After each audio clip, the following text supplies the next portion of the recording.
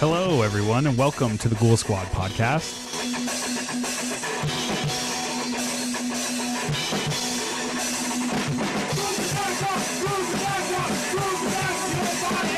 I'm Keegan Preslak. I'm Eric Hoff. And this is a horror podcast where two buddies out in the middle of nowhere in New Mexico get together once a month now. It's been, right? That seems about right. Just about right. We get together and talk about horror movies and horror whatever. And we have a topic on every episode. And this week's, I always say week. It's not a week. No, not at all. No, this month's. This year's topic Yes. Is Our top 5 favorite slashers. Yes, it is. So we have a little stipulations for it. We got a recommendation from somebody on Instagram, on our Instagram, named Josh Goes to Hell. Yep. He gave us a topic that is top 5 slashers, but minus Freddy, Jason, Michael. And then we're going to modify that a little bit to also minus like things like Scream or Texas Chainsaw Massacre. Pretty much the mainstream. Exactly. So that'll be coming later, but before that, we've got some topics to get to. But however, how are you, Eric? Good. I haven't seen you in a while. I know it's been a while. We've I don't know why we haven't seen each other, I actually. don't know either. One thing that Keegan and I like to do is play Halo, and we haven't done that either. That probably bums me out the most. Yeah, we haven't played Halo in a while, but we're big Halo 5 fans. Oh, Big yes. fans. I'm not any good, but I love it. Right. I am pretty good. No, I'm just kidding. I'm terrible as well. But yeah, I haven't seen you in a while, but I've seen a lot of horror since I saw you, which is weird because we usually literally just meet up to talk about horror, and we haven't. Right. What I think is weird is how I feel like you don't maybe post as much as I do on Instagram. So I feel like you know what I've been watching, whereas I have no idea what you've been watching. Well, I've been a little busy. I went to see Blink-182 in El Paso, and then I also went to the Vans Warped Tour. So I've been, on my days off, I haven't been watching anything. I've been out of town. Both those are great, by the way. I love Blink-182. So yeah, I haven't been watching that much horror. And if I did, I would have posted it. But I've also seen a ton of other stuff like Star Trek, Suicide Squad, Jason Bourne I also saw. Anyways, but this is a horror podcast. Right. So we won't be talking about those films on here. I think that's it for our introduction. You know, we usually get to our what we've been watching section. You said you don't have anything. Well, I've been posting it all on Instagram, so you know what I've been watching. Right. They know what I've been watching. Seen anything but slashers? That's all you've seen? Yeah. Well, I guess I commend you for your service. If I'm being honest, I haven't been watching that many movies, period. Right, me either. If I've watched a movie, it's because it was in preparation of this episode. Right. I think it's because we're getting ready for October. Because I'm going to watch horror movies all October. Hit us up if anybody tries to do the October challenge, where you watch one horror film. I've done it 2 years in a row. Last year I failed, where you watch one horror film a day. Right. And it probably won't happen this year. I might try it. Uh-oh, we got you on record saying you might try the October challenge. There won't be another episode till after October. I'm just kidding. Probably not till next year. So, okay, let's get to what we've been watching. I'll start with Lights Out because you did not see it. I have not seen it. And I can't believe it's still here. We have the world's smallest theater and the idea that it's been here for 2+ weeks. Maybe it's just waiting on me. Speaking of which, in our town that sucks, our local movie store is closing. Yeah. Which is horrendous because we go there and we just talk about movies and look around and look at the covers and stuff, and it's going to be gone. I feel like it's like... it's called Hastings, by the way. I'm sure some of you are familiar with it. It's like when you have a death in the family and you don't like acknowledge it yet. Yeah. That's the phase I'm currently at. Yeah, like I went there today and I'm looking around and it's finally starting to get thin in the store, and it made me feel bad. I'm like, dang it, man. But yeah, we love Hastings and it's leaving. Anyways, let's talk about Lights Out. I saw this movie, Lights Out, by David S. Sandberg, produced by James Wan. The guy that directed it is the guy that did the short that got real popular on Facebook. You remember the Lights Out short? I haven't even seen that. You're out of your mind. You have to have seen the short. Anyways, you know, the premise is obviously when you turn the lights off, there's this horrendous looking ghoul, essentially. And when you turn them on, she's gone. So if the lights are off, she can get you. Which is obviously a great device because the dark is scary. We've been afraid of the dark since we were kids. And this movie sort of preys on that. And what I would say about the movie itself is that it feels a lot like The Babadook in ways where it is a big metaphor for a lot of things. Where I don't want to spoil either movie. The Babadook is a big metaphor for a lot of things. And Lights Out tries to do that, not nearly as well as The Babadook, But what carries the movie is just this insane roller coaster ride of some of the most fun horror movie gags like I've seen in a long time. Like, I'm going to give you one example from Lights Out, so if you don't want to hear it, just skip forward 10 seconds. An example of what I mean is, all the lights are out in this house, and they call the cops, and the cops come, and they see this ghoul. Her name is Diana in the movie. This thing in the dark. This thing runs towards the cops, and they start shooting at it, but when they shoot, their gun flashes a light because it's, it's a gun. A form of light, yeah. Right. And it disappears every time they shoot the gun at the monster. It's like blinking in and out of existence towards them while they're shooting the gun. That sounds tight. It's hard to explain. I don't want to give you any more because for me, that was the fun of the movie, is those gimmicks. Mm-hmm. But other than that, yeah, the movie's just a really, really fun roller coaster ride. Ultimately not a perfect movie, but so much fun. I'd recommend anybody to see it. It is not, perfect like The Conjuring, but it is that level of like, this is expensive and really good. So yeah, that's Lights Out. That sounds tight. Yeah, everybody should see it. I thought it was awesome. So our next thing is quickly Stranger Things. Yes, I'm only 6 episodes deep. Have you finished it? Yeah, I've actually watched it twice. Have you really? Yeah. Hell yeah. So why don't you tell me what you think about Stranger Things so far? So I remember after I watched the first episode, I texted you, yeah, and I told you I need more of the monster. And you're like, you're crazy. It's all about the kids. Yes. And now that I'm 6 episodes deep, you were right. It's all about those kids, and they're fun hanging out with. Yeah. But then what's great is we also get the sci-fi and the horror elements with this great group of characters. Very eager to finish it. Definitely in love with it. Yeah, it's like I said, I've finished it twice now, and I'm pretty much in love with it. Obviously, having said that, I know that the show clearly is just every Stephen King and Amblin Entertainment, Spielberg. Did you see his tweet regarding it? Stephen King? Yes, I did. Yeah. Where he called it Stephen King's greatest hits. Yes. In fact, I even rewatched. Pretty good. I rewatched Stand by Me last night. Oh god, and it's like so good. There's like probably 10 scenes from Stand by Me in Stranger Things, and obviously Amblin, E.T., Close Encounters, all types of things. Is Goonies Amblin? Yes, Goonies, big time Goonies. But I love that. It's a love letter to all those things, but at the same time, it's also its own. Really, really well done. Really good characters. I love the kids. I love the mom, who's Winona Ryder. I was really surprised. Like, I actually didn't like her at first. I was like, oh, she's real stiff. But as it went on, I bought her character whole heart and fell in love with her. It's just so good. I mean, everyone out there, I'm sure, is watching it. It's a big phenomenon right now. But I have to say, the show's made for me, and I loved it. So yeah, I'm excited for you to finish it for sure. Right, definitely. Why haven't you finished it yet? Why didn't you just tear through it? I'm just asking. I'm just, busy with other nonsense. Skating around, driving around. I got to ask you, how do you skate in 100-degree weather every day? It's fun. It's fun. So it gets me out there, though. All right, so that's Stranger Things. Yeah. I mean, you're probably already watching it. It's freaking incredible. Yeah. I started Penny Dreadful. Oh, yeah? How's that? I'm 1 episode deep, and... You're 1 episode deep. You're going to speak on a show you've seen 1 episode. And I guess I'm going to keep going. Okay. That's where we're currently at. I guess I'll keep going. I like Eva Green. I fell asleep during the 2nd episode, but I will restart it. Okay. That is not saying a whole lot. You fall asleep during almost everything. Sure.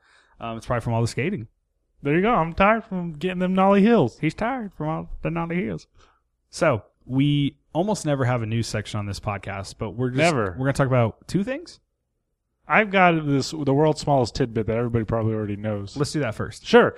The Friday the 13th remake announced its new director. Yes. Breck Eisner, who did the Crazies remake. Mm-hmm. So that kind of has me excited, but then he also did stuff like Sierra and The Last Witch Hunter that I couldn't care less about. Right. I saw the announcement and I was like, oh, who's directing it? And I saw it was Breck Eisner and I go, oh, The Crazies. Yeah, that was a cool movie. What else did he do? Oh. Exactly. A lot of garbage. So how much say is that guy even going to have, though? Like, I feel like just from like what we've learned with how much they're going through just to try to get this off the ground, like it feels like that's probably going to be a headache for this dude. At the same time, whatever comes out, sure, at this point, it's going to be exciting. I'm going to like it. It's going to be exciting, yeah. I feel like we were let me say it for me. I feel like I was spoiled by the remake. I'm like, oh, I don't really like the remake that much. I do like it more now, but like I kind of didn't like it when it came out. If that came out today, I would probably love it because like I just need more Jason. Exactly. I just need more Jason Voorhees. So very excited for that. Absolutely. You know what we haven't talked about? What's that? Ghostbusters. The movie? Yeah. The new one. Well, you go ahead. I liked it a lot. Whenever Kevin says that fish aquariums are submarines for fish, killed me. Yeah, I struggle to talk about Ghostbusters because I thought it was fine. And on the topic, Keegan brought me a can of Ecto-Cooler. That's true. Let's try it right now. I have never tried Ecto-Cooler, so I thought it'd be fun to have my first sip on the show. Easy's gonna try it. He's go ahead. He's trying Ecto-Cooler as I'm speaking. I probably could have killed the whole can, but I felt like that would have taken too long. I'm gonna drink some of mine right now. That's good. It is pretty good. I mean, it just tastes like Hi-C. It kind of tastes like nothing, but it's good. You know what? Yeah. That tastes like Hawaiian Punch. I mean, it's Hi-C. It tastes and like sugar. And I will slam me a can of Hawaiian Punch. I love Hawaiian Punch. All right, so Ghostbusters, real quick. I was really excited about it. I just thought it was okay. I thought like it was funny, but I don't understand why the movie's a comedy. Like Ghostbusters isn't really a comedy. I'm not opposed to that, but I thought like, whatever. And then the ending was nothing. There is no ending to Ghostbusters. I mean, I don't want to spoil it, but it's not an ending to a movie, in my opinion. Just nothing. Mm-hmm. And so I thought it was fine. I enjoyed it. I dug it. I'm ready to watch it again. I enjoyed it, but I will never, ever watch it again. I will buy the blue. Can't wait. Yep. Buy the 3D blue. Hell yeah. Pick them up. Pick them up! I brought the Blu-ray of Jaws 3D over, and we're going to watch it this time. It's not going to happen. So, for our news section, the next thing I just want to talk about, which I am very excited about because of the director, actually. The Blair Witch announcement. So this Blair Witch sequel. Yes. So this movie was called The Woods going into Comic-Con. I was very excited about The Woods because it was Adam Wingard. Okay, that's what I was going to ask you. Did we even know who was behind it when it was still attached as The Woods? Yeah, I saw the teaser for The Woods, and it was just people running around screaming and quotes, but it said by Adam Wingard. I was like, yep, I'm in. I love Adam Wingard. Obviously, you're next, the guest. He does. Going to have another sip of this Ecto-Cooler. Go ahead. Make it real loud. But you keep talking. Make it real loud on the mic. You keep talking. No, make it real loud. There you go. That's Ecto-Cooler. Yes. Anyways, so I was very excited about this movie, The Woods, by Adam Wingard, because he's incredible. And at Comic-Con, they screened it. And when they screened it, they said, I'm quite enjoying this. They said, come see The Woods. And then when they got there, the screen showed the woods go into these trees, and then it came out and it said Blair Witch, which is just great marketing. I mean, incredible marketing. I love that there was so much secrecy around it. Yeah, it's freaking awesome. And yeah, so we're getting a sequel to the Blair Witch. It's a legit sequel where it looks like Heather's brother is looking for his lost sister, which is Heather from the first film. And I rewatched Blair Witch. I talked about this on our found footage. No, we didn't do a found footage. 90s. On our 90s episode. And that movie's still scary today. I still think it's really good. So I'm very excited. Are you? I would love to rewatch it. I haven't seen the OG in a minute. But yeah, I'm absolutely excited for Blair Witch. Yeah, I can't wait. It's soon. That's like September 13th? Yeah, that's like almost the most exciting part. Is that a Friday the 13th?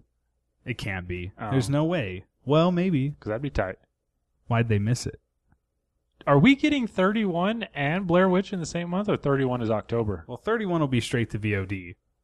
So I thought it was getting a wide release. You know what? Call me when 31 has a wide release. Okay, duh. Because it won't. I'll call you duh. On the next episode in 3 months. February of 2017. No, we hope to be back next month. Yeah, so that's it. We're both excited about New Blair Witch. Absolutely. 100. Okay.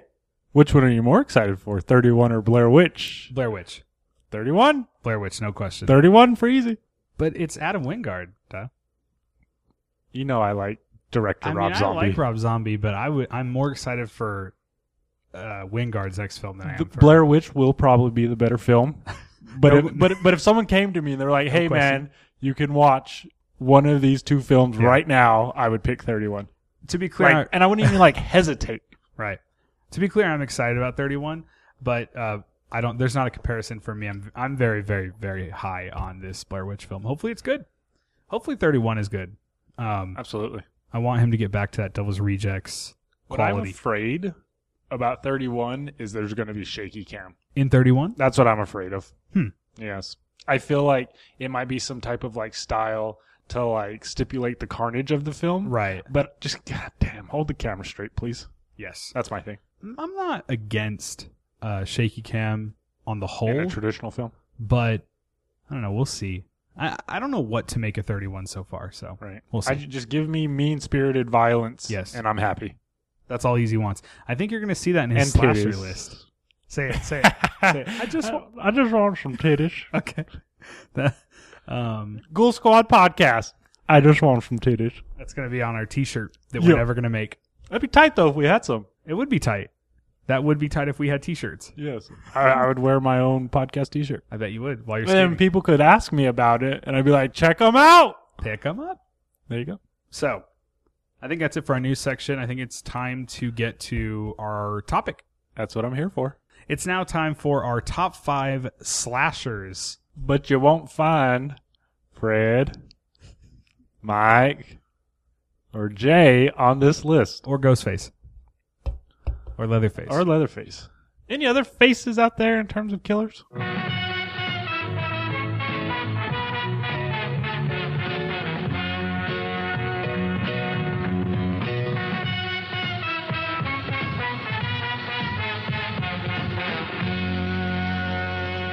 All right, so I've been very excited about this topic because if you know either of us, I'm a huge slasher fan. I'm a huge slasher fan. You're right, both of us are. I love the genre, and we actually put it out on Twitter to just ask us random slasher questions from anybody. And we got a tweet from a friend of mine, Kyle Brim. So hello, Kyle.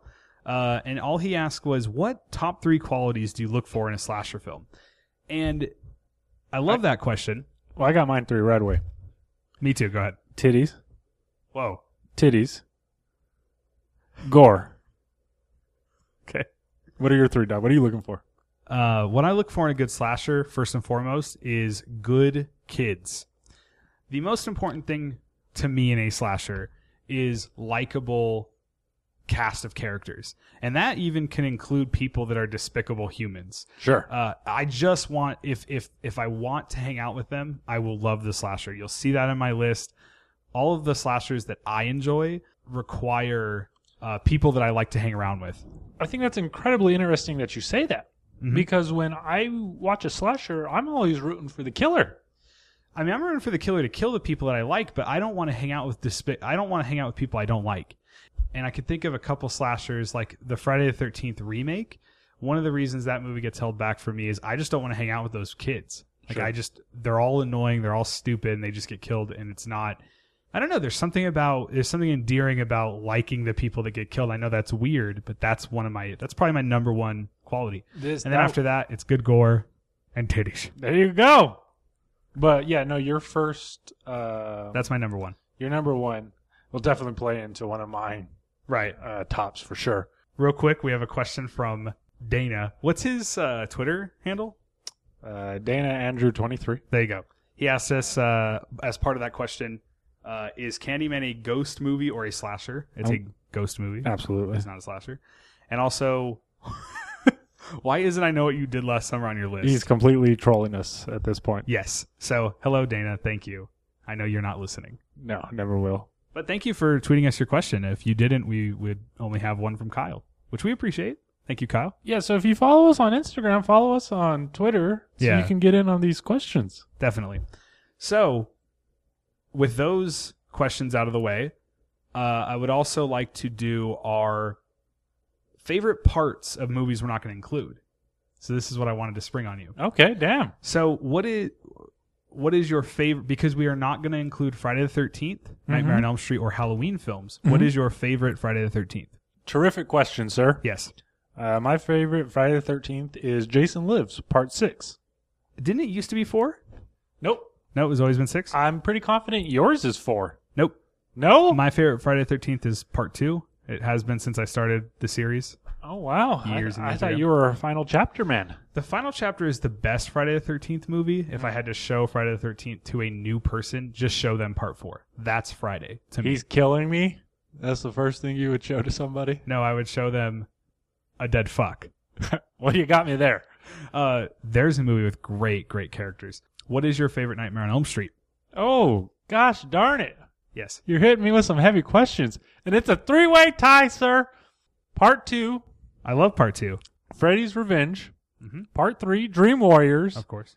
And then, 7, New Nightmare. Yeah. Yep. What What about you? my favorite Nightmare used to be Part 2. If I had to pick today, it'd probably be Dream Warriors 3. Dream Warriors But is excellent. New Nightmare is probably the best film. I like Freddy's Revenge just because of how wacky it is. No, that's why I like it too. And he's Freddy's mean in that movie. But Dream Warriors and New Nightmare are like Great films. terrific. Yeah, Yes. and that's like Freddy at a high. I agree. I mean, Dream Warriors is the final chapter of the That Nightmare series. franchise, no question. Sure. And what is your favorite Halloween? Which Oh. should not be a question, but I know it is for easy. This is not a question. Oh, da. What's your favorite Halloween? Doug? I'm going Season of the Witch. Okay, take out Season of the Witch. What's your Take favorite out Michael Season- film? I'm going 4. Okay, What 4 is about you? great. It's 1. I mean, It's 1, obviously. Halloween. Yeah. One. If I had to make a top 5 horror movies of all time, it'd probably be like 1 or 2, 3 maybe. Right. Halloween. So those were fun, right? Absolutely. That was a good time. I have another topic for you. Lay it on me. Who's your favorite, or maybe not favorite, but just who is one of your favorite final girls from slasher films? Ooh. And you can include Friday. You can include. I'll tell you mine first while you're thinking. Okay. It would be Part 2's. I believe her name is Ginny. Okay, yes. Who's played by Amy Steele. I freaking love her. Love her in Part 2. She's my favorite final girl from Friday. So yeah, Amy Steele in Part 2. I'm going Sidney Prescott. Great one. I mean, Absolutely. Nev Campbell. Mhm. Enough said. Let me ask you that real quick. What's your favorite Scream? Is it just one? Oh my gosh, Dar, you're asking some hard hitting questions right now. It's fun, right? Yes. Podcast's supposed to be fun. Oh gosh. I mean, even 3 has its merit. All 3 are great. I don't care what anyone says. All 3 are great. I've been wanting to rewatch 4, especially because Yeah. I've been watching all these other slashers. But darn it, I guess I would just say 1. Yeah, it's just 1 for me. But 2 is, I think 2 is like almost on par with 1. 1 is a masterpiece. 2 and 3 are just incredible sequels. Incredible sequels. 1 is like a masterpiece filmmaking. You know. Right. And I think that's it for my topics. I have one more thing before is what I have a new section of the podcast. Are you ready? This is going to be great. Okay. I don't know what this is. It is called Eric's Arbitrary Exclusions. So, because you always randomly pick movies not to include on your list. Sure. So what are this episode? That's very funny you say that because I didn't do that Eric's for this. Arbitrary Exclusions. I did not do that for this episode. However, I was talking to Dana, who asked us. Yes. Who, Hello, Dana. Yes. And I was telling him about this episode, and I was telling him what films I were planning on watching, Mhm. and I told him My Bloody Valentine. And he said, no way. You can't include My Bloody Valentine. That had a quote-unquote big budget 3D remake. Mm-hmm. He was arguing that My Bloody Valentine is too mainstream Sure. to include. And I disagree with him, but it was enough for me to To think keep it about off the list. Yeah. It's a great point. I think the same point can be made about, I'm not going to say them. There's a couple that are on my list that when we say mainstream slashers, of course, I don't want to say them. Of course, a couple of these are mainstream to us and to someone like Dana or to someone in the genre. Let's just talk about My Bloody Valentine. Sure. My Bloody Valentine. But it is not the same thing as Michael, Freddy, Jason, Leatherface, Ghostface, Scream. Not the same thing. No one's going to think of the minor Right. when thinking of those characters. Right. So this topic is specifically just films that aren't those. Because, yeah, they might be big, but it's not the same thing as these massive franchises that have been there forever. I will say every single film on my list hasn't been remade. I don't think mine have. No. Actually, one. Really? One of them has. Interesting. I'll tell you in a minute. Okay. So, what do you say we get to our honorable mentions? Sure. Similar to our remake episode, I don't have honorable mentions as much as I have other films that I watched. Okay. Why don't you start then at your bottom of your watched list? Okay, and I do have one that was just trash, and it was WrestleMania, and it was awful. WrestleMania. I will get to WrestleManiac. You know I will. Drive-through was absolutely terrible. Terrible premise. It was a Freddy origin ripoff. Mm-hmm. Just a complete waste of like early 2000s like cliches and tropes, and it was just awful. It was just bad. Stay away from Drive-through. I remember seeing Drive-through when it came out on straight to DVD in 2007. Lionsgate. And I liked it then. Oh, dude, it's so bad if you rewatch it. I would have been 15. So I have no idea what I would think today. I would hope you would hate it. So we've spent too much time on a movie called Drive-Thru no one has seen. So what is the next one? The killer in Drive-Thru is Horny the Clown. Oh, my next one. Better than Killjoy the Clown. I don't know, man. Ginger Dead Man. Did you see it is getting a Blu-ray release? I did not see that. That's Cannot exciting. wait. But if we're on the topic of Stephen King movies that we want to blue, I want Salem's Lot. It's coming. You're lying. It's not announced, but it is coming alongside it at some point. From whoever, WB, whoever it is. They're just going to put it out. It is just coming out as fanfare. No, it's not like a Scream Factory or Vestron, which we cannot wait for. Oh my gosh. We're going to get Return of the Living Dead on Blue. Yes, and Bud the Chud. I'm more excited about Bud the Chud. We're going to finally get to see Blood Diner. Blood Diner, yes. Chopping Mall. I've never seen Waxwork 1 and 2. I've never seen 2. So anyways, let's do one more of your honorable mention lists, and then I'll get to some. Actually, not honorable mention, just another film I watched. Then do a couple more. Okay. Return to Horror High. Mm-hmm. And that's bad. That movie's bad. It is, but I feel like that's intentional. Sure. I feel like because it's like making fun of tropes. The genre as a whole, yeah. Exactly. And I almost feel like they intentionally made the plot confusing, but it was just too much of a deterrent to me, and it was a struggle to sit through. Sure. But give me Return to Horror High over Drive-Through. Yes. I can tell you that right now. So give me one more. Sure. Tell me when you get to movies that you think are good, and I'll start doing my honorable mentions. Okay. This one isn't bad. WrestleManiac. Cheerleader Camp. And I feel like this was definitely it's like on par with Sleepaway Camp 2 and 3. Mm-hmm. The quality, there's some okay gore, and it's pretty traditional in the sense that it's a single setting and the kids are getting knocked off. Mm-hmm. Are you at where you think movies are good? No. Then keep going. Okay. So when they start getting good, sir, is a little film I like to call WrestleManiac. Okay. And let me tell you why I like WrestleManiac. I have never seen WrestleManiac. I think it's also like mid-2007. Excuse me, mid-2000s. And the reason I like it, or the reason I'd like to commend it, I feel like to come up with the idea of a new killer, an origin for a new killer, like what hasn't been done already. Mm-hmm. I feel like everything has already been done, and if you can come up with an original slasher idea, that's awesome. Mm-hmm. And WrestleManiacs is incredibly wacky, but it's so darn original that I give it props. And the sex and the nudity in the film comes off so sleazy, which Easy loves, which I love. So WrestleManiac is definitely one that I enjoyed revisiting. Okay. Should I start honorable mentions then? Start your honorable mentions. All right, I've got one. My first one's a joke. It's Jaws 2. The reason Jaws 2 is an honorable mention on the slasher list is because Jaws 2 is this really interesting sequel to Jaws that's basically a slasher film with a shark. It has all these kids that are likable, fun. They're all tropes of a slasher film, and then they get killed off by a killer. It just happens to be a shark. So Jaws 2. Not a slasher, obviously. You bring up Jaws 2, and one film I don't have on my list. I didn't rewatch, but one film I've always felt like is a slasher because it plays out very similar. The style is very similar. Mm-hmm. Creature from the Black Lagoon. Oh yeah, sure. Mm-hmm. But obviously not a slasher, but I understand. Right. Same thing as Jaws 2. Right. I love Jaws 2, by the way. Watch it if you can. All right, so real honorable mentions for our slashers. Obviously, just to reiterate, we are not going to include Freddy, Mike, Jason, Ghostface, Leatherface. Okay, honorable mentions here are House of Wax remake. Very good. I love that movie. As you've heard in previous episodes, we're big fans of the House of Wax remake. Not much to say other than it's just a really fun slasher. More of a remake of Tourist Trap than really House of Wax, but it also has like wax garbage in it. Love that movie. Mm-hmm. House of Wax. Fun. I also want to quickly throw in here because it's not great. Mutilator, Fall Break.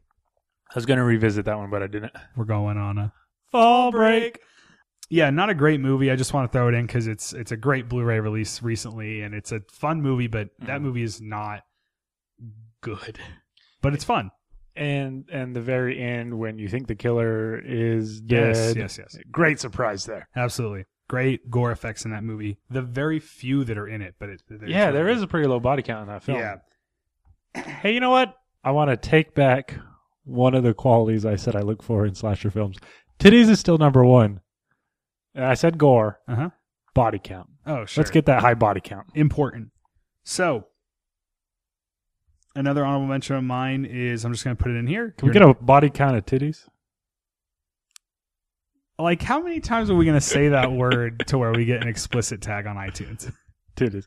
Go ahead. Okay. I'm going to throw in here as an honorable mention, You're Next. I love You're Next. It's more of a home invasion film. Yeah, but it's... I really see it as a slasher, but I understand what you're saying. Uh-huh. It's kind of both. I mean, it's people with masks. It has a final girl. It has a final girl. It has a cast of characters that are, all walks of life and stuff. I don't know. You're right, but it's a slasher. Right. Why don't you give me some more of yours? Sure. My next one is Stage Fright, and it was the second time I've ever watched this film. It had probably been over 10 years since I had originally seen it. And I had really high expectations going into it because it's the man who directed Cemetery Man. Mm-hmm. And it's his Rupert Everett? No, that's Rupert Everett is the actor. Okay. Cemetery Man. I'm not sure how to pronounce his name. Michael Soavi. Yeah. And which you confuse me. That's that Del Morte. Yeah. Keegan didn't know Cemetery Man and Del Morte was the same thing. It was the same movie, yeah. And I guess he found some foreign blue that you're dancing around still, maybe? Yeah, I might get it eventually. Great cover. Keegi. I don't know who that is. He just got himself a region-free Blu-ray player. Player. So that's tight. Arrow release of The Burbs Steelbook. So your expectations of Keegan should be even higher because he's got more to watch now. Very quickly, thank you to Andrew Sierra, not only for his audio equipment, which we're using right now, but also thank you, Andrew, for The Burbs Steelbook for my birthday. Oh, that's tight. Did you get Matinee yet? No, Matinee comes out September 13th. I cannot wait for that. Joe Dante, thank you. Yes. Go ahead. So it's that dude's directorial debut, and it's about a group of actors locked in a theater. They are preparing for a play that's just about to open, and a killer on the loose. Owl mask. Yes, he rocks an owl mask, which is supposed to be what the killer wears in the play that they're preparing for. So at the beginning, he's dancing around. No. Well, they don't know. Like there's like scenes, where they see the actual killer wearing the owl mask, and they just think it's that actor, right, rocking the owl mask. There's some okay gore. I almost feel like if it benefit, and I just watched the DVD, but I feel like maybe the film would benefit, like if I saw like a blue or something, like something maybe more cleaned up.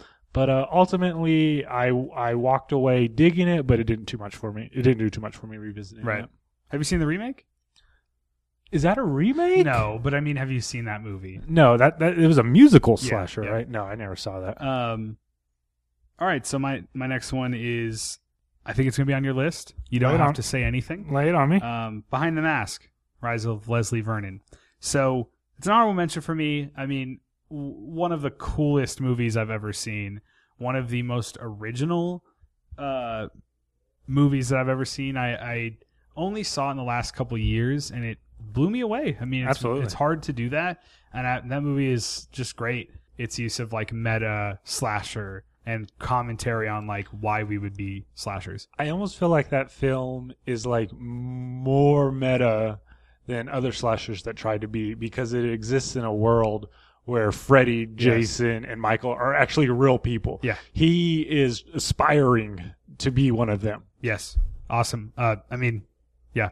And then it gives answers as to why there are these tropes in these films. And it's wacky and silly. It's great. Leslie Vernon like setting up like traps and setting up how like they're gonna run out here and I'm gonna run here, but then I'm gonna show up in the window and scare one guy, but he's only gonna see me, but the other guys aren't gonna see me. Like it's just all the things that happen in a slasher movie. He nails all of the first story windows shut. Yes, but not the second story windows, so they can jump out the second story. Exactly. Yes, it's incredible. Great movie. I want to throw in one more here. Slaughter High. Cannot wait for this movie to get a proper release.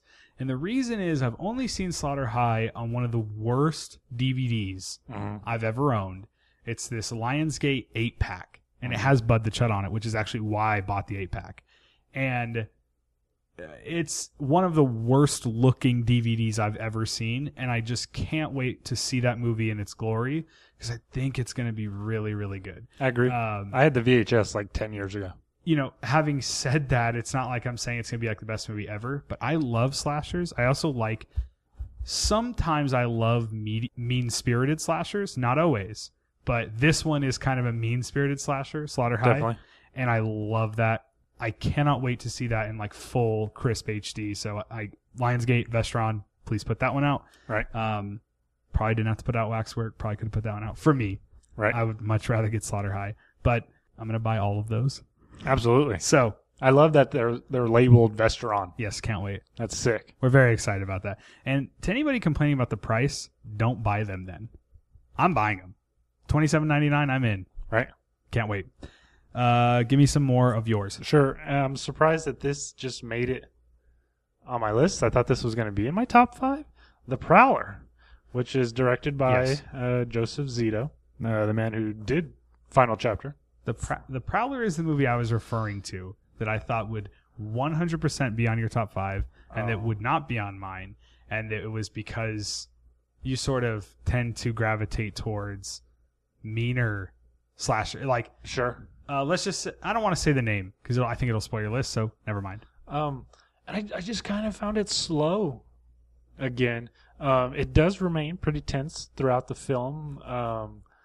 And, of course, the gore is done by Savini, so that helps a lot.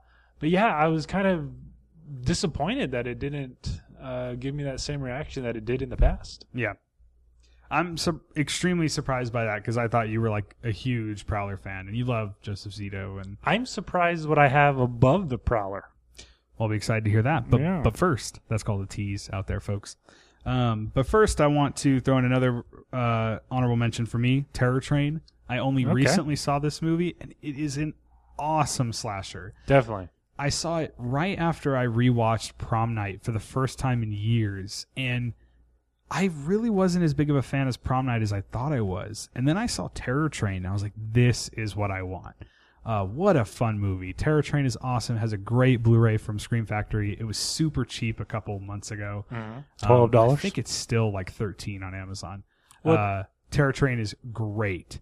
Ton of fun. What I enjoy about Terror Train is how it's a killer wearing a mask. Yeah. But it's a Halloween party or it's like a New Year's Eve party. He wears like 10 different masks. Yeah, so he constantly changes, and it plays into that same thing that I brought up during Stage Fright. You know, somebody sees him wearing a mask and they think it's their friend, but really it's the killer. There's this like... I think he even starts to pork a girl at one point because she thinks that it's her boyfriend. There's this legitimately terrifying scene in the movie that I found extremely creepy, and it's where he's wearing this, the killer is wearing this, it's not really a spoiler, it's in the middle of the movie. The killer is wearing this lizard costume, lizard mask thing, and he's like about to bang this chick in this bunk bed on this train. Yes. And God, it is creepy because you know it's not her boyfriend. It's the killer, whoever this is. So it is very, very creepy. Terror Train's great. Do you have more honorable mentions? Because I have a couple more. I got one more film that I watched that did not make it into my top 5. Right. Madman. Okay. And I remember when I told you. Yes. And I remember when I told you that I was watching it, you had told me that you had never made it through it. So when you say that, I want to be clear. It's not the movie's fault, but I've started a couple times and I haven't watched it. So I'm not trying to fault Madman as a bad movie. It never caught me right away, and I don't know. It's never really happened to me with a movie before. Like I usually just watch it, and I don't know. I was tired those couple nights, to be clear, but I have not seen Madman, and just to be clear, I know that it's people love it, and I will watch it eventually. And you know what puts Madman over Prowler for me? That's shocking, and it's something that is maybe overused today. Fire synth score. Oh, good. Yes. Yeah, I love synth scores. Like, I will just leave. I won't do this. But when I did watch it, I just left it in the menu because that theme is just so hot. Speaking of great synth scores. Okay. Last night, I watched a movie I had never seen, Just Before Dawn. I'm excited to hear you talk about that because I've never seen it. It's not on my list. I just saw it last night. I got the Code Red Blu-ray. It's like almost $30. And it's freaking awesome, dude. Really? I heard there's a cool twist in it. Yeah, I was very, very worried when I was starting. I was like, I hope this catches me. I was a little shell-shocked from my Madman problems. And no, man, I started it, and the kids in... I call them kids. Obviously, they're young adults. Most of them are like almost 30 in most slasher films, to be clear. Sure, the actors themselves. I have said to be clear too many times on this episode. That's the last time I'm going to say it. The kids are great. They're a ton of fun. They all have I love slasher films when all the kids joke with each other. Sure. They josh on each other. Hey, you did this. Hey, no, I didn't. Blah blah blah. Whatever it is. And Just Before Dawn has that, and then it also has like great sense of location. They go up into the mountains to camp, and you just feel like you're there. Like it's just great location. You feel like you're up in the mountains camping with these kids, and then they all get killed. And there's some good gore, not insane gore, just some good gore. Yeah, I don't know. I was worried as well after Mutilator. I like Mutilator, but it's not like a lot of fun. I thought it was okay. Just Before Dawn was better than Mutilator. Interesting. It's really good. I would recommend it. I mean, you have to be a horror fan of like slasher films to like the movie, but if you do, I thought it was great. Like I was very surprised, even though I had heard it was good. So Just Before Dawn is great. Not on my list, but great slasher. Right on. Any more for you? No, next would be my list. Okay, so I'll run through these last couple. I think they're going to be on your list. I feel bad about these, but as with any of our lists, these are just the films that we liked ourselves. So I'm going to name some classics here that are honorable mentions for me, and that has nothing. The films these are some of my favorite movies of all time. My Bloody Valentine, not on my list. The original, love that movie. That restored fantastic with the gore. Yeah, and that makes it. That Blu-ray's out of print, and it sucks because I want it so bad. So My Bloody Valentine, fantastic movie. Black Christmas. I feel bad, but Black Christmas won't be on my list. Love that movie. Let's see. I think I have one more, and it's the one that I wanted to put on my list but didn't, and it is Silent Night, Deadly Night. Okay. I love Silent Night, Deadly Night. I watch it every year. Love it. Annually. It is probably my favorite Christmas horror movie, if you don't count Gremlins, obviously. But I feel bad about not having it on my list, and I'll say that the reason it wouldn't be on there is because I know it's a slasher. It doesn't feel like a slasher to me. I never thought about it as a slasher in my mind. It is a slasher. I like summer camp. I like summer. I like, going places slashers, where you location slashers, where you go to a summer camp or you go out in the woods and get killed, or you go to a cabin in the woods and there's a slasher outside. You know what I'm saying? And he's just like roaming the streets, going to people's houses. Which I have no problem with. Silent Night, Deadly Night is one of my favorite horror movies of all time. It just didn't make my slasher list. I didn't even think to revisit it because I felt like it's a popular film. Yeah. It's not Michael Myers, level of popular, but I feel like it's pretty. I just want to give it its due because it is a slasher. It's not on my list, but I'm like higher and higher on it every year. I love that movie. Love it. I guess off the top of my head, I can't think of an honorable mention. Okay. David Arquette's The Tripper. Oh, that's a great movie. Yeah, with the killer wears a Reagan mask and he goes after hippies. Which actually would be pretty topical today. Yes, definitely. So, yeah. Do you want to get to our list? I will. Okay, never mind. I was gonna bring up a few films that I thought it was interesting you didn't say, but they may be on your list. Okay. I will quickly say here that was a great honorable mention section. Number 5. Are you ready to get to our list? Let's get to our list, sir. Okay. Do you want to go first? Do you want me to go first? I'll go first because I can be quick. And my number 5 is a film we've already talked about. What is Easy's number 5 slasher, not including Freddy, Mike, Jason, Leatherface, Ghostface?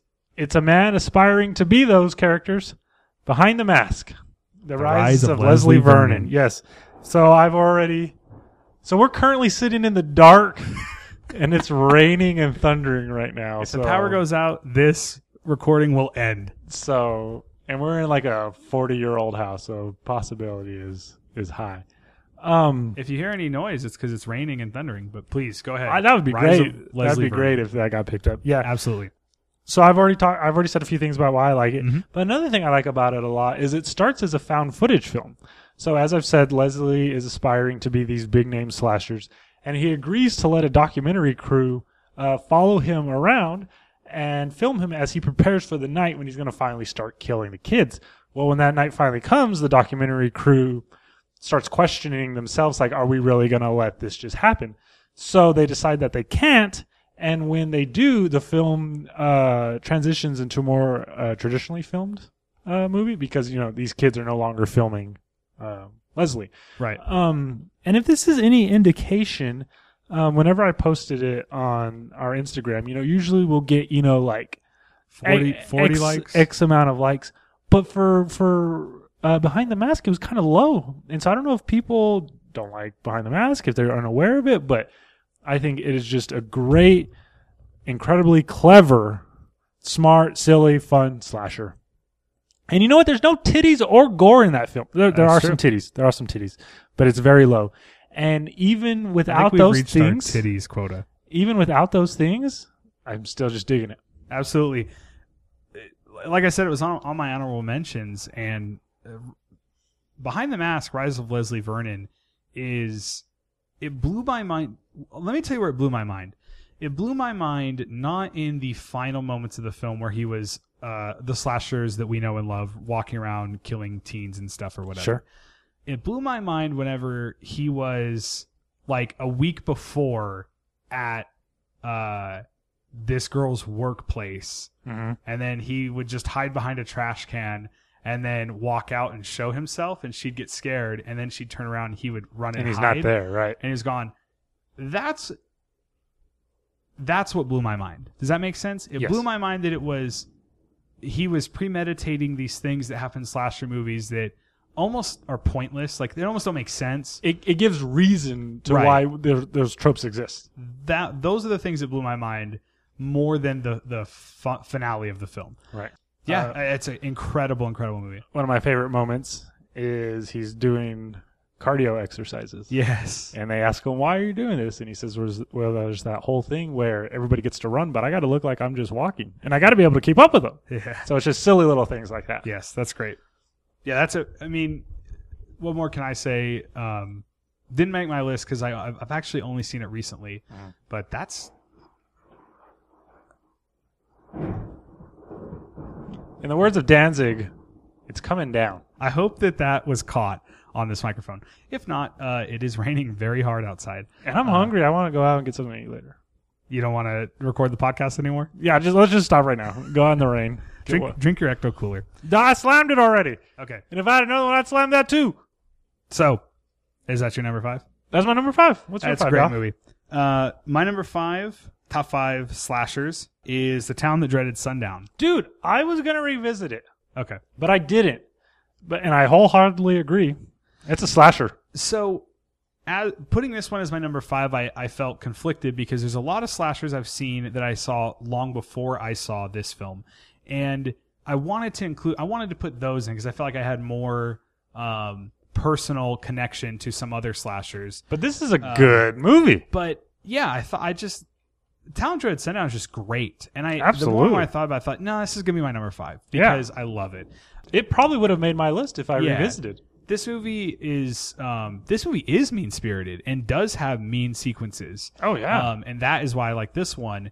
It's very... sadistic's not really the word, more so... It's pretty drawn out, like these kills. Like he really tortures these kids before he lets them have it. I would say it's like deliberately mean. Right. Specifically, there's one scene that I'm going to use the phrase "blew my mind," and it was the trumpet kill. Yeah. That scene like disturbed me on a level that I very rarely get disturbed, and it really wasn't because like gore or anything. It was just the way it was shot. But the way the Phantom sort of looks and feels during that scene while he's killing someone with a trumpet with a knife attached to it, that blew my mind. You know, I thought that was one of the most sort of mean kills I'd seen in a slasher film. And apart from that, it's just a great, great slasher. And then it has all this stupid Keystone Cops garbage that you love, Sparkplug. I love Sparkplug, yes. It is... silly. Which I find endearing about the film, but it's not why I like it. I like it because it's just a very mean-spirited, great slasher. Anybody with a bag head is good in my book. The Phantom, Jason in Part 2, and The Strangers. Those are three of my favorite movies. And we've already spoken on this, but the remake is great as well. Also very clever. So yeah, that's The Town That Dreaded Sundown. I don't have more to say about it. Just a fantastic slasher. Good pick. I didn't see it until Scream Factory put it out on Blue. Same here. And I remember it was like one of those films when I was like younger and being on the internet and I'd see the cover and it was like, man, I'd love to see it, but it was impossible to find. And so whenever I watched it, which was probably only a couple of years ago, I remember sitting alone in my front room, lights off, and just thinking like, oh God, this is creepy. Great pick. It's kind of scary. And great pick. Shout out to Jameson Lucas for... it was actually his copy I first saw the movie. He got the Scream Factory copy of it. So, yeah, shout out to him. Thank you for letting me watch your copy. And, Town That Dreaded Sundown. So, what is your number 4? Number 4. This is a film that has a blue, but I feel like I don't hear anybody talk about it. Intruder. And what I like about this so much is it's a unique setting. I can't think of another slasher that takes place entirely inside a grocery store. And its effects by... Bait 3D. It's not a slasher. It's a shark movie. Yeah. Go ahead. The dudes who do like the gore on like The Walking Dead. His name's eluding me, but it's like one of his... Greg Nicotero? Yes. And so, K&B? Is he K&B? Yes, exactly. Okay. So it's just fun gore, intentional humor. There's a bit where this character tells a story and it just kills me every time. So there's just like great intentional humor. It does work really hard to try to throw you off the scent of the killer. And so I kind of appreciate that because, you know, the first time I watched it, I'm like, oh, I've got this settled. And then, nope, that wasn't the killer. Right. And also, Ted and Sam Raimi have small little parts. And they're those characters are fun to spend time with. Of course. Yes. So Intruder. I've never seen Intruder. Yes. So, would you agree with me that it's a film that like people don't buzz about? Well, I just told you I haven't seen it. So I mean, yeah, I definitely. I mean, like other people. Yeah.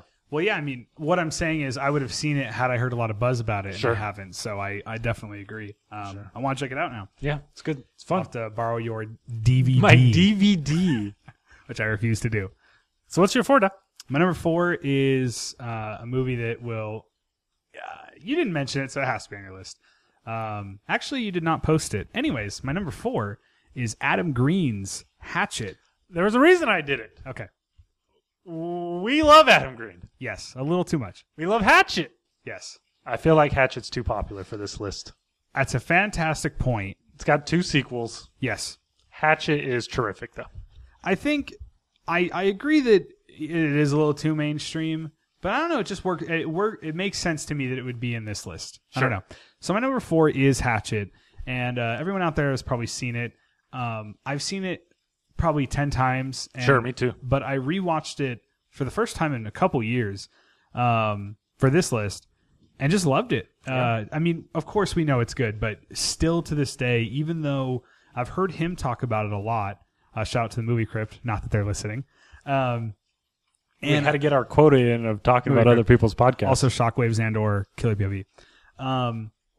I listened to him talk about it now, and I got worried because he was saying you can see that there's the plants are in pots, And then I recently heard him talk about how it was shot in a parking lot. And I go, I bet I can see that in the movie now they said that. I looked a couple times to see if I could tell. Not really. Really? He just made a really, really good movie. Sure. And so even though it does have like those production shortcomings, you don't notice it at all. And yeah, so I mean, yeah, it's not a lot to say because it is Hatchet. It is Adam Green. You guys all probably know this, but Hatchet's great. I love Joel David Moore in it. What did surprise me, and I'll admit this on the podcast, I forgot Danielle Harris is not in that movie. Right. She doesn't show up until the sequel. I did not remember Same character that. Yeah, as the final girl from the first one. I thought she was in all three, so I hope that doesn't show ignorance. I just forgot because I love her in 2 and 3. I wonder why that actress, I have no idea who she is, why she didn't reprise that role. Has he ever talked about that? Probably because Adam likes Danielle Harris. Right. I mean, who doesn't? Sure. So, yeah, no, she's, but she does a good job in it. I definitely like Danielle Harris more in 2 and 3. Those sequels are also worthwhile, yeah. Yeah, I was pretty let down by 3, but I'll give you that. I think it's just because it wasn't directed by Adam. Sure. He certainly had a big hand in it, and it was like his DP or something who directed it. B.J. McDowell. I don't know. McDonnell. I really like 3, but it is not as good as 1 and 2. And 1 is just a great, like, if you forget that franchise exists, 1 is like better than most slashers. Sure. Almost a lot of them that we watch. So I think it's because there's a franchise now, we sort of lump it in as one whole thing. If those other ones didn't come out, Hatchet 1 would be, I think, it is known as a classic, but I'm saying it would be like a top classic if it wasn't. Yeah, Joel David Moore is a ton of fun. Tony Todd makes an appearance. Robert Englund. That's what's cool about that franchise in general is he takes a bunch of old horror icons. Maybe horror icons that you never care about, like the dude who played Leatherface in TCM 3. Right. And he's got a bit part in 2. Yeah. I would just want to quickly mention a big highlight of the movie is I believe his name is Perry Shen, the tour guide. Mm-hmm. He makes a lot of that movie like a ton of fun. I don't think you notice it. Well, I was going to say Dean Richmond. He's very silly in the first one. He's Joel David Moore's friend. Oh, yes, he's fantastic. Yeah, absolutely. Yes, he's fantastic. In fact, as we say a lot of times, the cast of that movie is just so much fun. Yes. And especially Perry Shen, he makes that movie so fun. So Hatchet, you all know it. It's amazing. Yes, and we've already said this, but the sequels are good. And the reason I enjoy 2 so much is we get more of like an origin tell. Yeah, yeah. And there was a point in time where I would go 2 over 1, but I'm not sure about that now.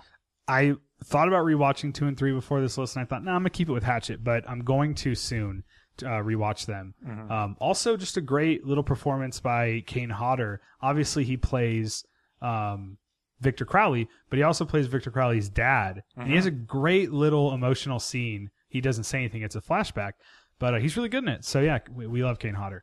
So, Hatchet is my number 4. What is your number 3? I'm confident this is on your list. I'm worried. The Burning. Yes, it is. It is so perfectly formulaic. Yes. It adheres to every little bit that a slasher should. It hits every note. I'm gonna let you mostly talk about The Burning, so go ahead. And that's why I like it so much. You talk about the kids that are fun to hang out with, that goof off with each other and pulling little pranks on each other. And who I love the most, Jason Alexander is in it. Jason Alexander with hair. Fantastic Jason Alexander. E-Dog's a crazy Seinfeld fan. And so that's probably, I mean, that's obviously the reason I dig him so much. If Larry David was in it, it would be your favorite slasher of all time. What's this? There's people with knives. But do you agree with me that it's a crazy tonal shift from when they first let him out of the hospital to when he shows back up at the camp? It's almost 2 different movies. It's like, hey, we're going to make... Can I say? Go ahead. Well, I wanted to say this when I talk about it, but you've hit on it perfectly. The first 10 minutes is like a giallo. Well, I was going to say it's like, hey, this is Maniac. Yeah, it's like a giallo-maniac. It's like it's ugly, and they're on the streets of New York, and he like kills the way he kills that prostitute. Yes, you know what it felt like to me? It feels like New York Ripper. Sure, it feels like New York Ripper. And then it goes to him, stalking the kids at the camp. And if you don't know it, if you haven't seen it, about maybe halfway into the film, there's just this terrific, gory jump surprise. Like probably that's probably what that film is known for. Height of effects, jump scare, insanity. Yes. And it has to do with, as anyone else knows, a canoe. Yes, The Burning. Yes. I just remember almost being taken back by that moment. Like, holy crap. Let's see that again. Yes. Great killer Cropsey. I feel like I'm talking about it too much right now. You go ahead. I mean, I like it. I like it a lot. But then whenever the main counselor, we learn that he's got a tie to Cropsey.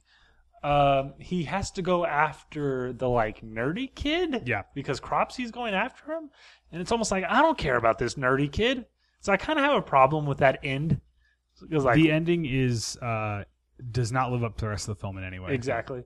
But yeah, The Burning is, like I said earlier, because it's so formulaic. It's exactly what I want in a slasher. I dig that movie. That was your number 3? That was my number 3. What is your 3, Doc? My number 3 is a movie that will be on your list, I'm sure. As we say, we do not tell each other our list beforehand. I only got 2 left, Doc. I know, but this one's on it. It is Sleepaway Camp. So Sleepaway Camp is my number 3, and I feel bad about that because obviously Sleepaway Camp is one of the best ever. And it's just, I'll explain because I have 2 more films that I like more than Sleepaway Camp, but that's not to say Sleepaway Camp is not one of my favorite slashers of all time. It's clearly my number 3. You won't find Sleepaway Camp over here. Okay. So, not because I don't like it. Yeah. I think it's too big. And we had this discussion before the pod. Okay. Let's do it right now. Sleepaway Camp is too big, but sure, The Burning isn't. The Burning. Yes. All right, that's fine. I feel like if you brought out those 2 films, more people would know of Sleepaway Camp. It's the better movie. I disagree with that, but oh my gosh, I understand your premise, and I'm not saying that Sleepaway Camp isn't huge. Sleepaway Camp has had 3 sequels. Yeah. So, if I'm going to include Hatchet, I will include Sleepaway Camp. Okay. So that kind of tells you what my list is. It is all slashers that I like, except for those massive ones. So, anyways, Sleepaway Camp. Sure.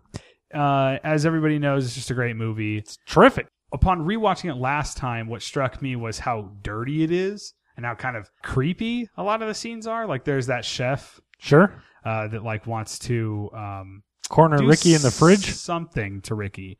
And or is it Angela? It's one of them. I think it's Angela. I don't remember. It doesn't really matter, to be honest. It's disgusting.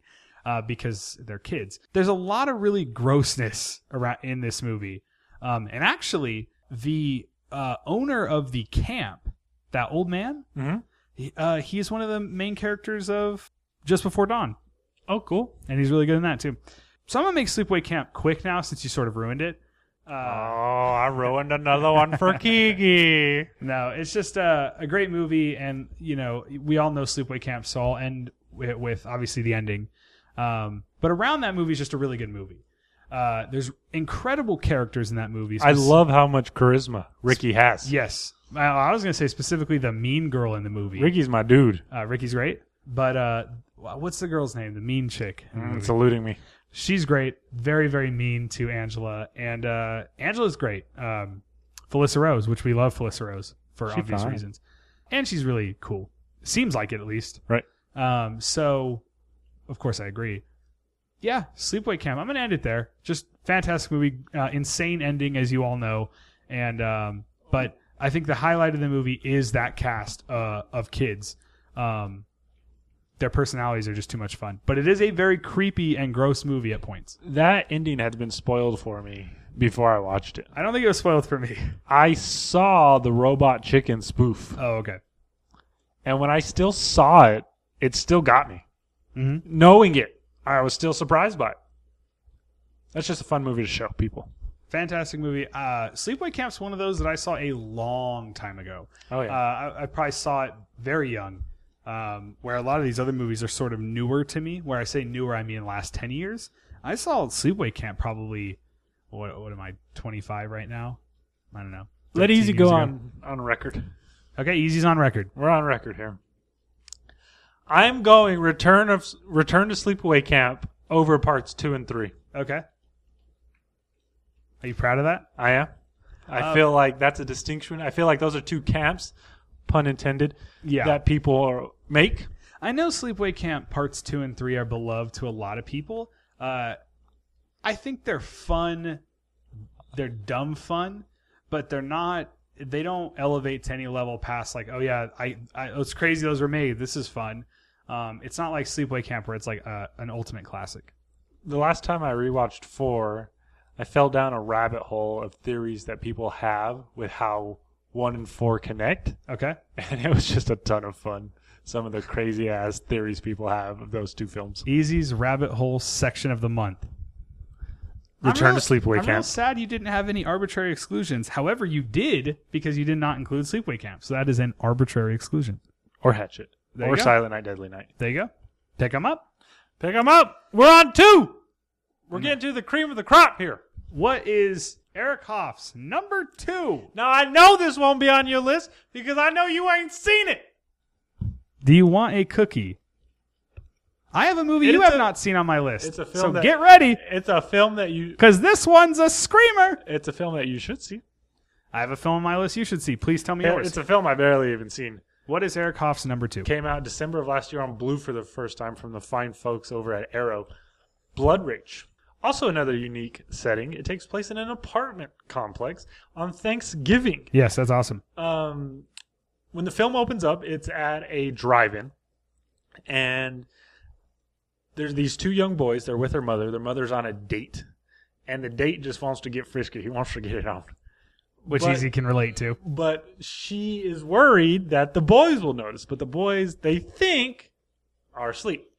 So the date is able to convince the mother, the kids are fine, let's get it happening. So as they do, the kids wake up and they sneak out. They find an axe, and one of the brothers, with no rhyme or reason, kills this man. So there's a crowd gathering now. And when the crowd gathers, the brother that killed this man puts the axe in the other brother's hand and wipes blood on his face and blames it on the innocent brother. I would have preferred not to know this before I saw it, but continue. So all this time elapses, and the brother who's innocent breaks out. But the family still thinks that he's the crazy one. And the crazy one, who's been free for all this time, goes on a killing spree. Mm-hmm. And here's what blows me away about Blood Rage. Now, these films, more often than not, kind of some shoddy acting. Well, the actor who plays the brother, the innocent brother, is also the actor who plays the crazy brother. And it just really blew me away that the same guy does such a good job playing these 2 different roles. Terrific gore, wacky, fun score. Yes, it is just... I don't want to call it a staple because I just barely found it for myself. Burly. But Blood Rage is a ton of fun.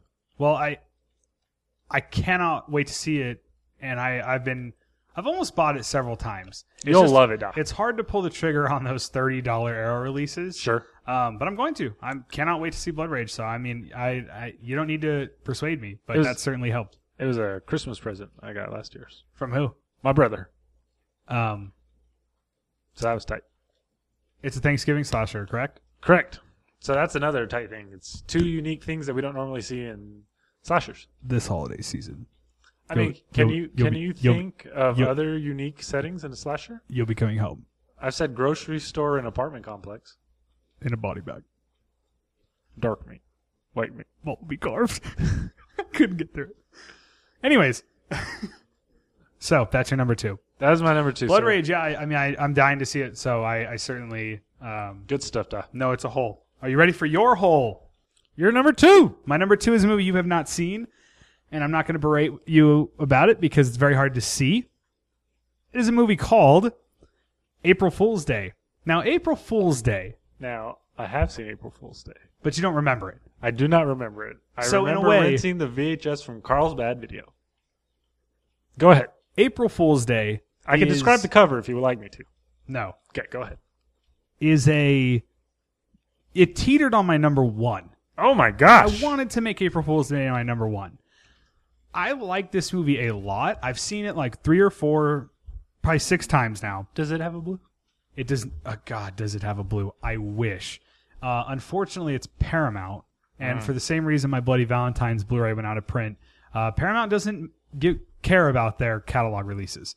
The day April Fool's Day gets announced for a Blu-ray, you'll hear about it from me. Because I cannot wait. I love this movie. There are reasons that I want to explain why I like the movie, but I don't want to spoil it. So it was on Netflix for a minute. It was on Netflix for a minute. Is that how you watched it? The first time I saw it on Netflix, and since then it hasn't been on Netflix in years. I believe you can rent it online. You can VOD it, but it's safe to say it's not an easy movie to see, and you should. April Fool's Day is awesome. Now, I am biased in certain ways. The final girl is again Amy Steele from Part 2, Friday the 13th Part 2. She's my favorite final girl in that franchise, and she's incredible again here in April Fool's Day. Has an incredible setting of these kids take a boat out to this island to have this getaway with this mysterious friend they haven't seen in a long time. And it has an island setting. They're apart from society, just to kind of set the picture of what kind of slasher it is.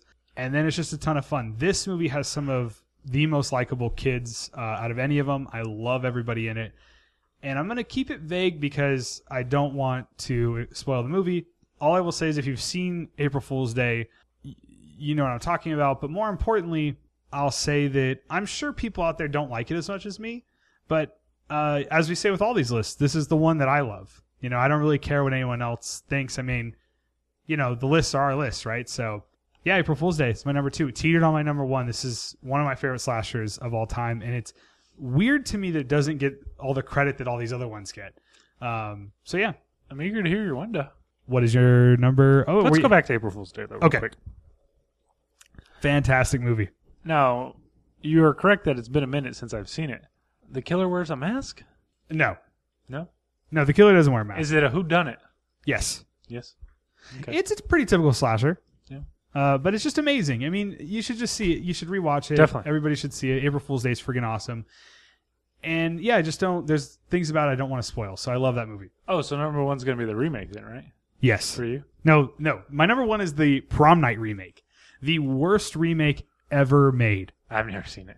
What? And I'll never watch it. Is Eric Hoff's number 1. I love this movie so much, but I wasn't sure if I should put it here. Okay. And I even texted you, "Hey, is this a slasher? Hey, is this okay?" Alien. It is not Alien, but I feel like that could also be argued. Certainly, the Alien is, that'd be like a slasher. Freddy on there. It was my last year's favorite film of the year, and now it's taking a number 1 spot again. The Final Girls. Yeah, I love The Final Girls so much. If you haven't seen it, it's about this girl, teenage girl. Her mother was an actress in the 80s. She's still trying to be an actress, but she just can't make... Malene Ackerman. Yes, she just can't find any roles. And a lot of people want to typecast her for a slasher that she was once in called Camp Bloodbath. And how we feel about Friday the 13th, that's how some of these other characters feel about Camp Bloodbath, where it's just like a revered slasher. It's a surrogate for Friday the 13th, essentially. Exactly. With even Camp Blood in the name, so yeah. So, you're right. So, the mom dies. And spoilers. 3 years pass. And the daughter's kind of in a phase of depression. And her best friend's stepbrother is going to have a showing of Camp Bloodbath at a theater. And he's able to convince her to come to the showing. And while they're there, after a series of events, they get trapped in Camp Bloodbath. And hilarity ensues. Now, these characters know exactly what's going on, but the characters in the film, they don't know what's going on. And while she's there, she sees her mother is alive in the film. Hot. And aside from the film being, it has this meta aspect, and it's funny and silly and clever. One thing that really appeals to me about the film is that idea of being able to rekindle a relationship with a parent who has passed away. Yeah, I mean, it's similar to, have you seen the movie Frequency? I have not seen Frequency. Okay, Frequency was a long time ago, Dennis Quaid. Similar idea to this, actually. I never even really put that together. This is like a horror movie version of Frequency. Frequency is about a guy that uses a ham radio and accidentally contacts his dad, but 20 years ago. His dad's been dead. He died in a fire 20 years ago.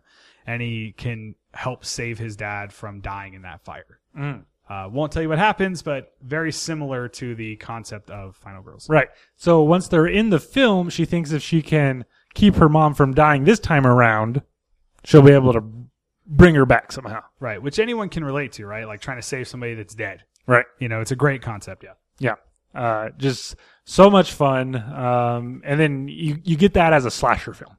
Yes. And it's just terrific. I like it so much. Yeah, I mean, I'm big on cast. Casts are important. The main character is Taissa Farmiga. Big fan of Taissa. Bigger fan of her sister, Vera Farmiga. I also really like Thomas Middleditch is in it. He's from Silicon Valley. Right. And then Adam Devine from Workaholics is also in it. That dude's very, very funny, and he plays like the jock idiot. Great cast, ton of fun. I love Final Girls as well. It was not on my honorable mentions, but it's another time where I knew you were going to talk about it, and it wasn't going to make my top 5, so I figured I'd just wait for you to talk about it. Good stuff. Love that movie. I do too. Yeah, it's a great, great movie. So let's hear your number 1, Duh. My number 1 is a movie that, if you're not Eric, you already know is coming. Because apparently he can't use context clues. My number 1 slasher is The Burning. And we've already spoken about The Burning at length on this episode. So that we have. I'll just recap it a little bit in that specifically the kids in this movie are very, very fun. They have great, great chemistry, and Jason Alexander is just fantastic in the movie. Glazer, is that kid's name? He's the bully. Glazer's the bully. And the thing about Glazer is I hate him so much, but he's good. He's good as like the dumbest. Boy, yeah. He might be the dumbest person in a horror movie. Baby, I'm going to get some matches and make a fire, baby. I mean, he's like literally an idiot. He's like a Neanderthal. Yes. But he's great. And just great cast of kids. I really like the girls' dynamic in the movie. I don't know any of their names, but all those characters have great interactions. Something I did that came up about The Burning this time that maybe you've never thought of is this theme in the movie of like accepting a guy and like all the girls sort of being abused by these men at this camp, but then want them anyway. I found that interesting about The Burning, something that probably no one ever thinks about, but there's this weird theme of that in the movie. It happens with 2 separate characters. Like, I don't like this guy, but he's abusive, but I like him anyway. Right. And I'm not sure if the movie's even trying to comment on that. I'm just saying it stood out to me this time. I would agree with you that it's almost like, I don't want to say feminist. It almost feels that way, yeah. But yeah, I completely agree with that. I completely picked up on that when I rewatched it. Yeah, it's not something I thought of before upon rewatching it this time. I'm glad you brought this up. Because that was something I wanted to bring up, but I thought, I really don't know how to phrase it. Yeah, and again, I'm not even really sure what idea that I am bringing up, but I just noticed that there was this theme. There's 2 separate guys that are sort of abusive to these women, but then they still are give attracted in to them anyway. Yeah. And I don't really know what that means. I'm just saying that it was something I picked up on, and that's not really in any other slasher movie that I can think of, at least portrayed in this way. And I won't say if Glazer lives or dies, but something else happens negatively to Glazer. It's just like great because you want to see the bully have his comeuppance. But that's fun when that happens. The thing about Glazer is he just wants to go get the matches, baby. He's an idiot. Yes. But yeah, no, great cast. A lot of chemistry with the kids. I will say the ending sort of falls off. It's really not even an ending. Right. Kind of like I said about Ghostbusters. It's just The Burning's ending just sort of trails off and it's just sort of over. What I will say about The Burning, and then we can end this topic, is why is there no sequel to The Burning? What That's a great question. happened where this movie didn't get a sequel? Right. Now, I say that. I'm sure people are thinking, well, there was a lot of slashers at the time. This one fell under the radar. Similarly with April Fool's Day, which I think is an incredible slasher, didn't get a sequel either. And this probably just had that slasher-itis, where it just didn't happen. But man, The Burning, it is so good. It's like, Friday the 13th level, and it just didn't get a sequel at all. We're in a world where Waxwork has a Waxwork 2. Right. Why didn't The Burning get a sequel? I feel like if The Burning got sequels, Cropsey would be, a bigger he'd be maybe not. Of course, he wouldn't be Jason, but he'd be an icon. Sure. So it's just sort of frustrating it didn't get a sequel. Another movie on my list that didn't get a sequel, Town Dread Sundown. I feel like that should have had one too. But the remake is kind of a sequel. True. I know, but I'm saying in that era that they came out. Like a few years later. Burning, fantastic movie. Sort of a gem of that era that it's so good and it just sits in its own little spot. The other movie that we talked about that did not get a sequel blows my mind did not get a sequel. My Bloody Valentine. Yes. How did that not have more movies? So, my number one's The Burning. Your number one is The Final Girls. Both great movies. Insane that your number one is a movie that came out last year. Yeah, this is probably the only time it's ever going to happen, to be honest with you. I would legit put that movie on any of those other movies that I just named. Of course, you had arbitrary exclusions. Sure. Such as Hatchet, Sleepaway Camp. Call me crazy.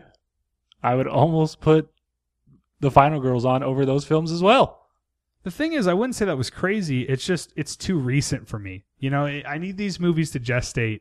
I've seen this movie like 4 or 5 times already.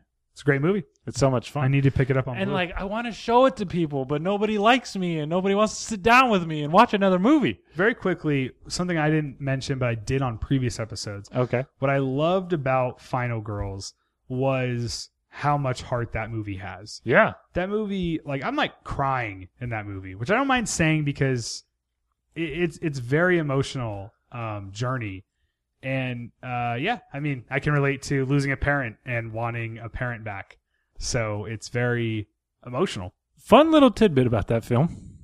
The dude who co-wrote it, his father in real life played Father Karras in The Exorcist. Oh, yeah, you said this on last episode. Oh, well, So I think that's interesting that it's kind of like his response to actually having a horror icon in the family. How excited are you about for William Peter Blatty's Exorcist 3 release? Oh my gosh, we're getting a director's cut. Yeah, of that film from Scream.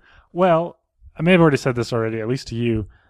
What we did get, that's already an awesome movie. Right. And so that's super exciting that we're going to get supposedly what he intended. Kind of similar to Nightbreed, in that Nightbreed's a great movie, but it was exciting to see what that cut was finally going to be. And you know what? I watched the theatrical cut finally, and I enjoyed that as well. But the first time I ever watched Nightbreed, it was the Scream Factory, Scream Clive Barker, yeah. Fake Cabal cut. Yeah. So, I think that's it for this episode of the podcast. I think I forgot to mention, so I'm going to mention it here. Hellmouth Kid. Hello. Shout out to him. He's a guy on our Instagram that has been very active with the Ghoul Squad FM Instagram account. So appreciate that. Hello, Hellmouth Kid. We appreciate you for liking our pictures and just saying what's up. We have very few people that listen to the podcast so far. And so we're very excited to have anybody on board. So thank you very much. Also, Josh Goes to Hell. Yep. Again, thank you for this topic idea.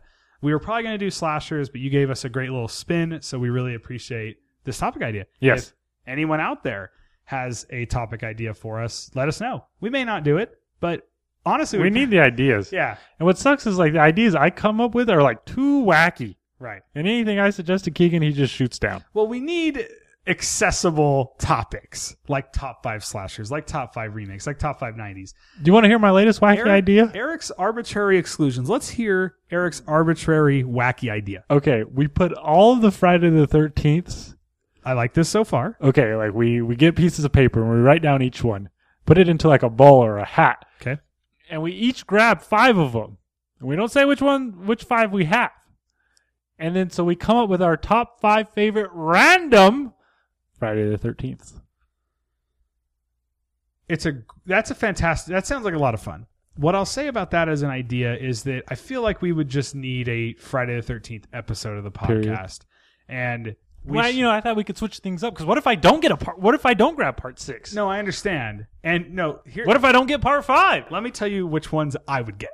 What if I get Jason X and Jason Goes to Hell? No, if I did this, the 5 I would pick out just to ruin my life for that week would be Jason Goes to Hell, Jason Takes Manhattan, the remake. That's 3. Don't you dare say New Blood, sir. No, I love New Blood. Okay. But it might be the one that I don't like out of the rest because I love Jason X. I love New Blood. I also love 5. New Beginning is fantastic. Yes. The enchiladas. These damn enchiladas. I think we might be trailing off on this podcast. And here's another thing, though. If it's only 5 films to watch. Yeah. Whereas I always try to at least do 12 short. plus. I mean, half of them are like 70 minutes long. It's not hard to watch Friday films. Right. We could spice it up. Eric will never... We could spice it up. How many films did you watch for this episode? Tell me that, sir.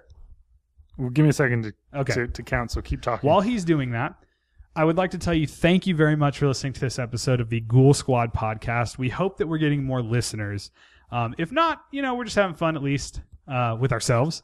But 12. So there's only 13 Friday the 13th films, and you watched 12. Why can't we do a Friday episode? Putting you on blast. Easy's on blast right now. Okay, well, here's my idea spiced up. Okay. We also mix in Nightmare on Elm Street. That'd be great. I would do that. And so it'd be our 5 favorite Nightmare on Elm Street Friday the 13th. I don't even need to rewatch the Friday films. I know them by heart, dude. We could just do it right now. All right. Our top 10 Friday the 13th episode starts right now. I would rewatch. Because I'd want to make sure I was given a current list. Well, I already saw what my favorite is, number 2. Your favorite is? 6.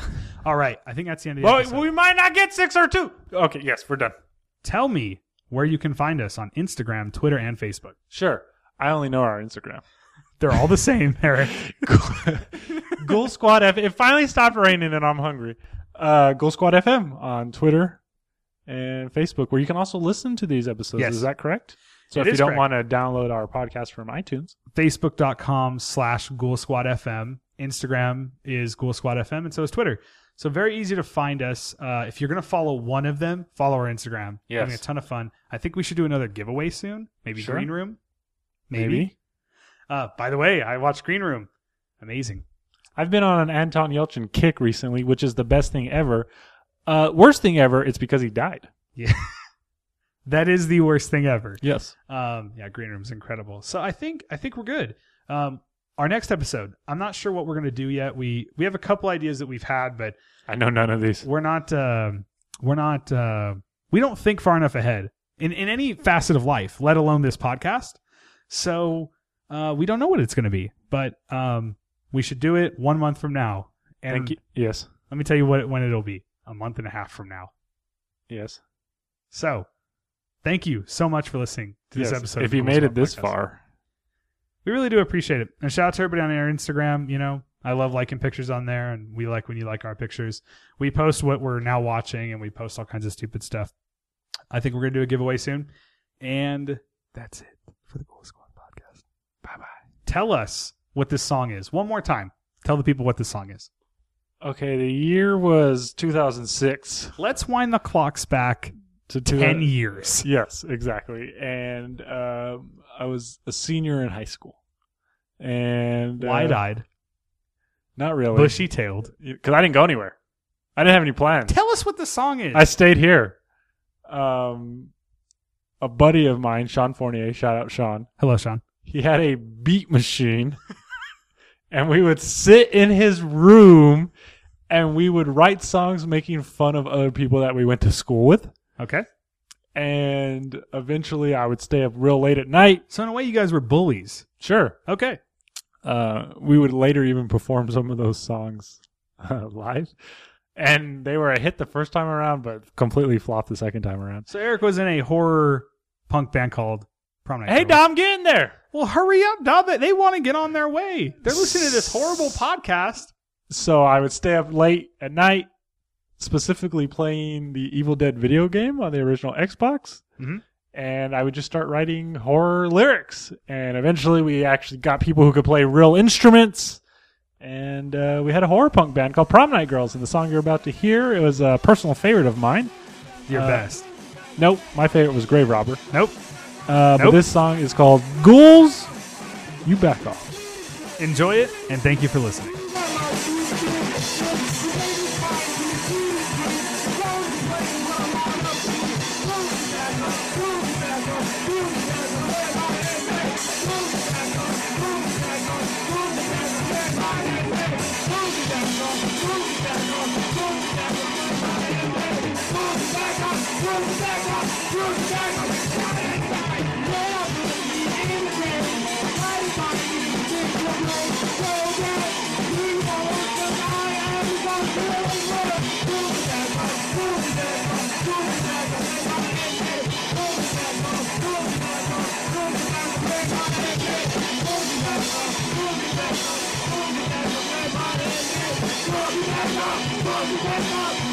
Everybody,